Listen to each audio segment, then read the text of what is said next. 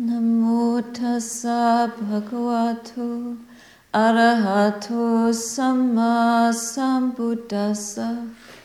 Namo tassa bhagavato arahato samma sambuddhassa.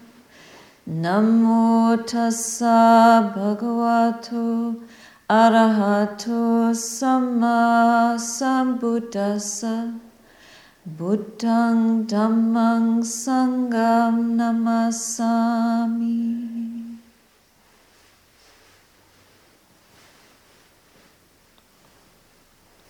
I'd like to dedicate today's talk to our parents, those of us who have parents still living, and those of us who have lost our parents, and to all our teachers, and to our family members. I think of Nisanka especially, and to our children, those of you that have children, to our brothers and sisters, our aunts, our uncles, our cousins, and then if we keep going, let's just say to all beings everywhere who have life, who want to live, who are losing their life.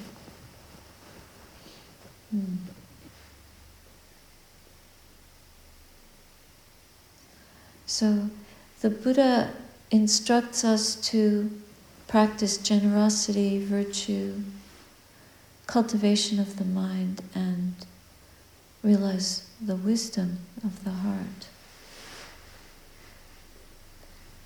Those of you that have come today bringing offerings have the joy of that, the great joy of bringing offerings, of giving freely.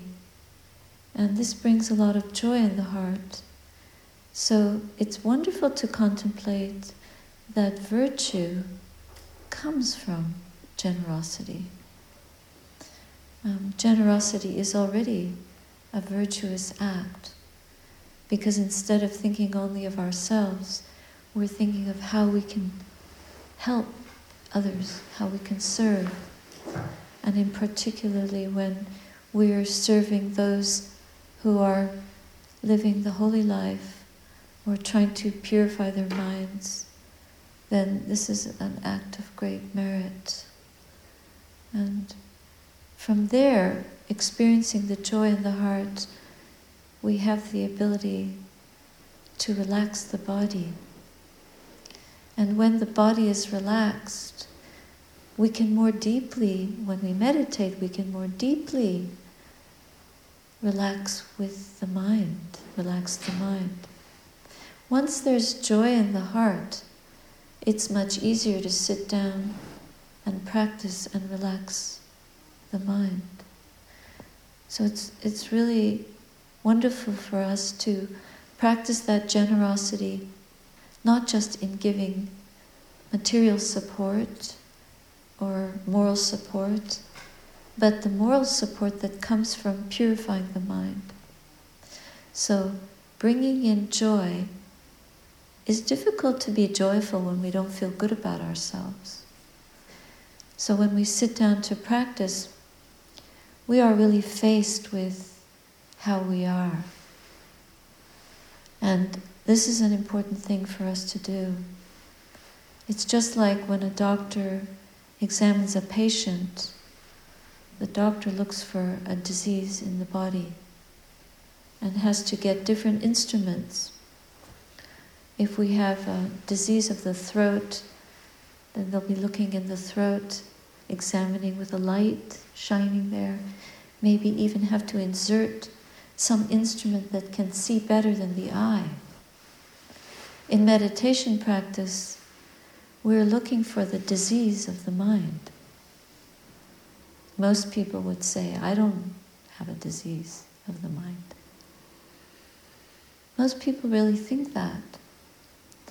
But where they may not have a disease like a tumor or fever or a virus that is bringing fever and heat, But if we look at the condition of the mind, we can see when we close our eyes how much are we restless, how much are we anxious, how tired do we feel, how stressed, how much does the mind go to the past, how much does it go to tomorrow, to next week, Christmas, New Year's, planning, next year, 2016.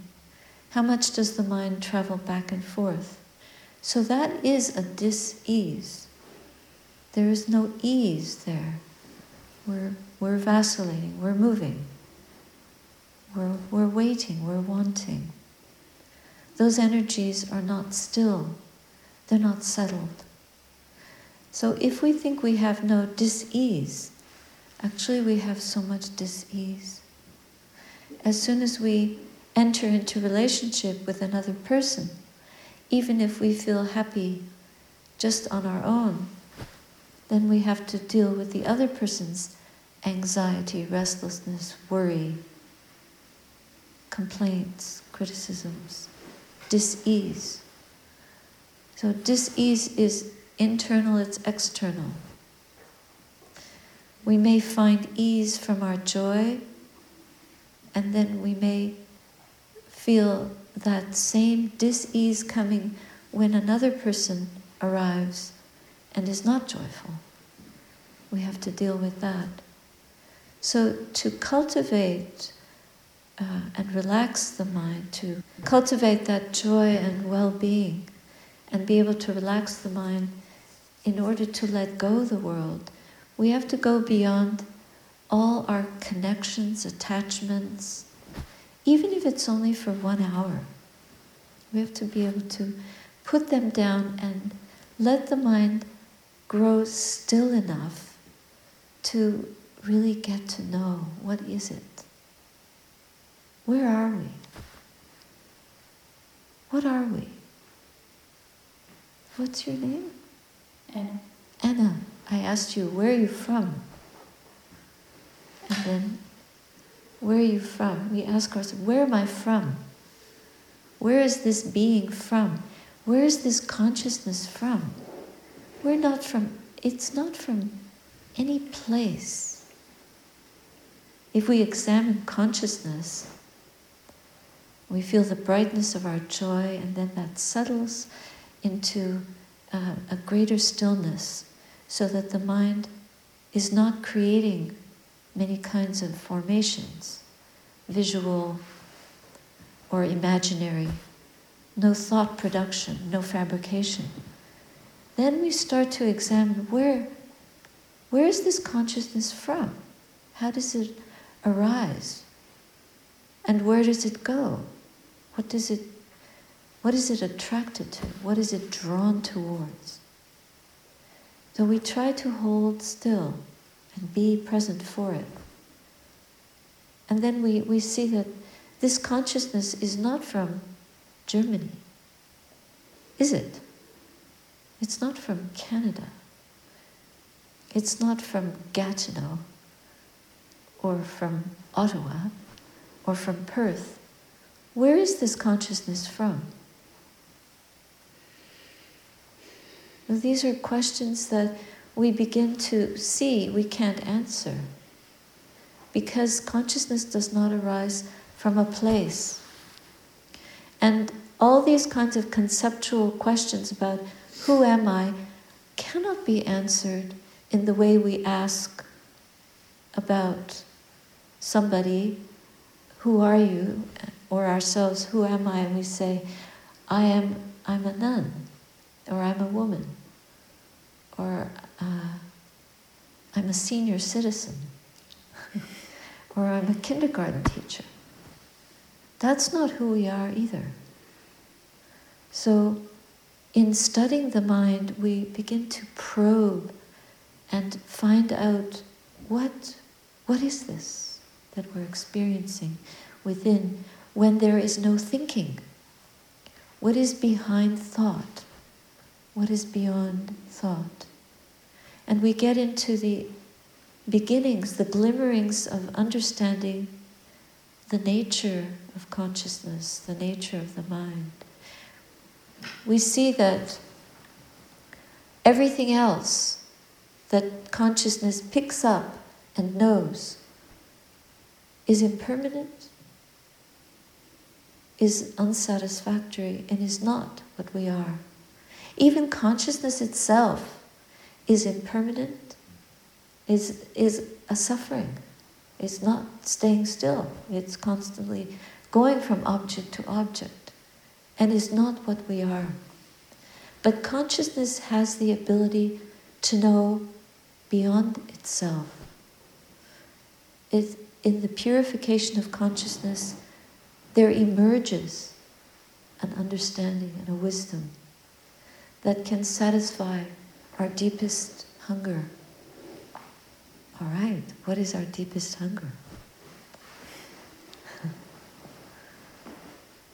We travel the world, New Zealand, Germany, England, Asia, traveling, circling the world, looking for what will fully satisfy our wanting. And we never find it. We go from sense door to sense door, from seeing, hearing, smelling, tasting, touching, sensation, and experience, to look for that one thing that will satisfy our deepest hunger. And we never find it. Even if we listen to the most thrilling piece of classical music, Beethoven's Fifth Symphony, we love it so much, and we listen to it, and the mind is thrilled. We feel thrilled listening. Okay, if you don't like Beethoven, but whatever your favorite, is it Led Zeppelin? I don't know the modern pieces. What is your favorite thrilling piece of music? How many times can you listen to it? After how many minutes will you be sick of it? Have you ever tried to play something over and over again, and finally you have to quickly reach and press the off button because it starts to drive you crazy? Isn't it? Why is that? Why is the thing that we love, that is so thrilling, after we listen to it over and over again, it becomes deafening, maddening, unbearable. Shut that thing off, I can't hear it anymore. We even do that with our children. When they're small and cute, they can giggle and talk forever. But then if they just keep on jabbering and poking at us and asking us to do things, we just tell them to be quiet. Go sit there, leave me alone. Why is the mind like that? So there is a level at which the sense media can give us pleasure. But when we experience the silence of the mind, when we experience the dissolution of thought, of mental fabrication, when we can know the absolute pure brightness of our own mental awareness, the thrilling joy that comes from that is not tiring. In fact, by itself, when we experience it, it doesn't last. When we first begin to know the purity of the mind, there is that thrill, that experience of bliss, and then we want that mind state again and again. But when it comes again and is more familiar and develops and matures, it goes deeper. And it's no longer thrilling, but it's ever more satisfying. It becomes a feast of truth. There is nothing quite so satisfying in this world. Nothing compares with the joy of that. And then the deeper we go into that stillness of mind, the more we realize where true happiness rests. We don't have to travel anywhere. We just have to develop the wisdom within us. We have to continually focus our concentration inward and develop that virtue within the mind itself. The virtue of the body is developed through dana, sila, so generosity, and then right speech and right action. The purity of the spoken act, moving the lips, bringing forth speech that is harmless, that is gentle, that is true, that is forgiving, that is accepting, that is tolerant, that is not deceitful, that is not frivolous. This is a speech that helps the mind to grow silent. And our conduct also, to be harmless, to be harmonious, kind, compassionate, supportive, to be pure in our conduct, not to kill any living thing, but to save life and to save other people from harming themselves, harming others, to save beings, to save, even if you save energy, like a kindness towards the creatures, the trees, the earth. This is right action.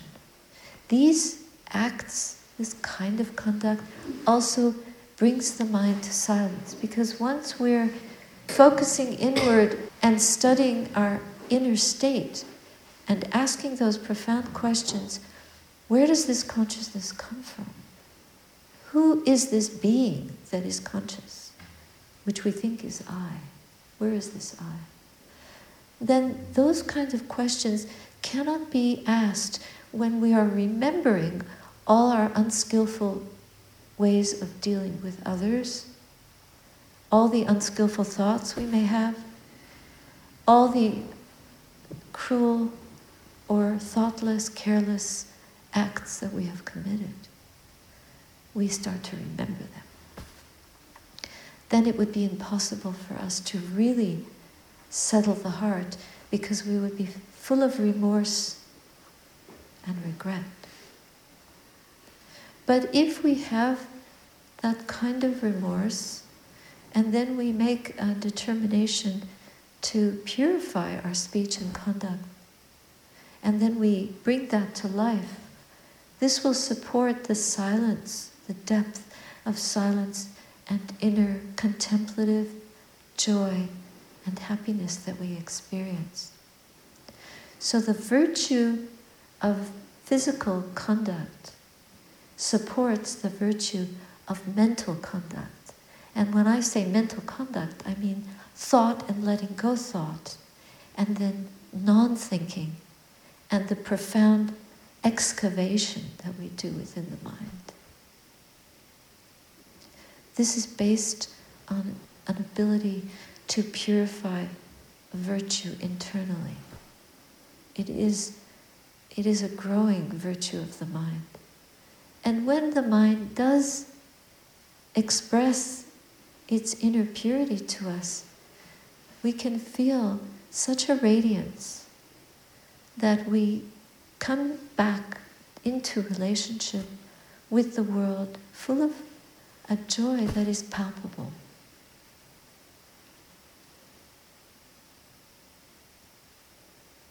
People come here and say, "Oh, it's so peaceful here."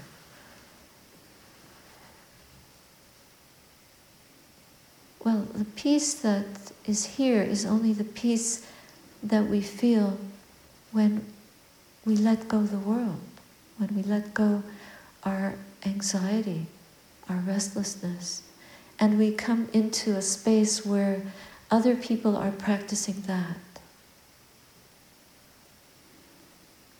Letting go fear, letting go anger, resolving anxiety, resolving restlessness, bringing it to resolution, reconciling within. being mindful, more and more aware of how we are and what is the state of the mind. So what we see here is just a reflection of what is within us. And it's because so many of you, every week, sometimes daily, and our own resident community, practice and bring to the table here, offer to this space year after year, is that yearning to satisfy the deepest hunger. It's a spiritual hunger. That yearning for it, and that all the little moments of realization that we have them here, we bring them here, we embed them in the energy of the place through our pure presence. Now, if the whole world were to engage in this way, how much blessing. It's really free. It's not an economy of material gain. It's an economy of spiritual gain and spiritual gift. So again, through generosity, we receive these spiritual bounties, just immeasurable, exalted, boundless qualities of mind that are greater than the bank accounts of any billionaire. Thinking that one human being would collect $1 billion? Why? For what? It seems somehow so imbalanced for any human being to collect so much material wealth and hold on to it. What a burden that would be. What a terrible burden. One would probably struggle to be free in the mind, having so much of the world to look after. How could the mind ever rest with that kind of burden? And yet, people like that have so much power over the world, over the minds of other people. But the Buddha did not have $1 billion. Buddha doesn't stand for billion. It stands for enlightenment. It stands for a spiritual, boundless abundance. And this is the wealth that we're here to seek. And where will we find it? Not in the world. The billions of the world will not give us what we're really hungering for. Even if Mr. Trump had 2 billion, 3 billion, 5 billion, he would not be happy. And none of his followers would be happy. And none of us who run after those ways of wealth, they will never satisfy that inner hunger. But to sit in the stillness of an afternoon or a morning and be present for that pure consciousness to emerge and to realize the wisdom within it. That's our real inheritance. That's a true gain for us. This would give us the biggest happiness, the depth of peace.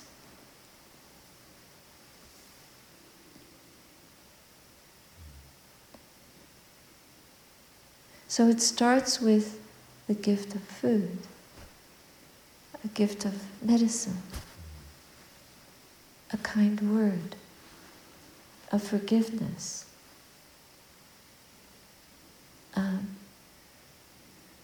living a skillful life, dedicating ourselves to that which really supports us, not to frivolous activity, not to rushing here and there. Somebody told us recently, in a rather humorous way, I'm going shopping next week. And I just found it curious. And I thought, well, what are people shopping for? They're shopping for gifts to buy other people.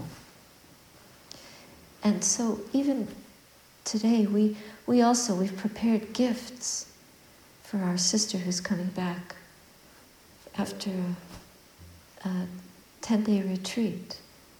But actually, it's just we so want to give the physical things, but actually the real gift is what we're going to receive, is to have her back with us, her presence, and to see her shiny face after meditating for 100 hours, intensively. We're the recipients of that gift.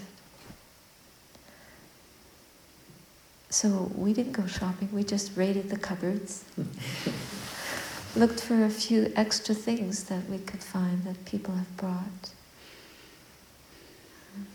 That would make her just a way of rejoicing in the moment. But yes, these are good things to do, but it's a celebration of the practice. It's just a sharing. We share food together, we share the space together, we share our lives together, we share the difficulties.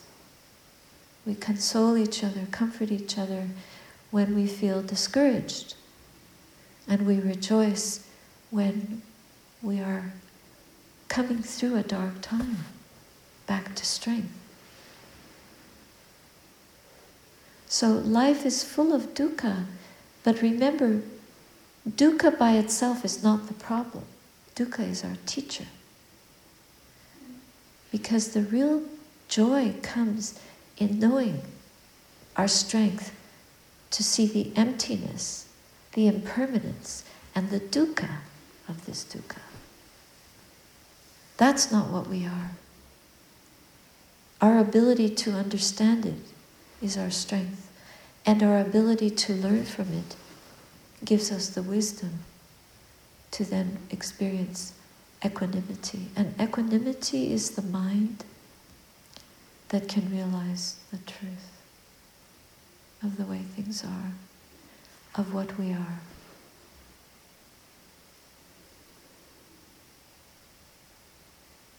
The practice is every day, everywhere. Even if you go shopping, practicing restraint, looking at other people, seeing the greed, and seeing the happiness, seeing the burden in people's faces, seeing their wish for companionship, for love, for peace, seeing their frustration. Then we can bring to mind those qualities of compassion, of empathy, and wishing others well. Our strength, starting from that generosity, ends, or doesn't end, but matures in giving back the generosity that we receive, giving back the kindness and compassion that we receive. So the virtue goes full circle from enlightenment, even a moment of awareness, even a moment of kindness, to constantly repeating that and bringing it back to consciousness so that we're not discounting the power of it. It creates a force in the heart.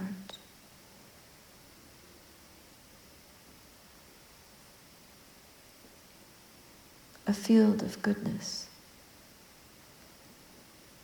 So, I offer that for your reflection today. Pandamayam Dhammakataya Sadhukaram Dadamase. Sadhu, sadhu.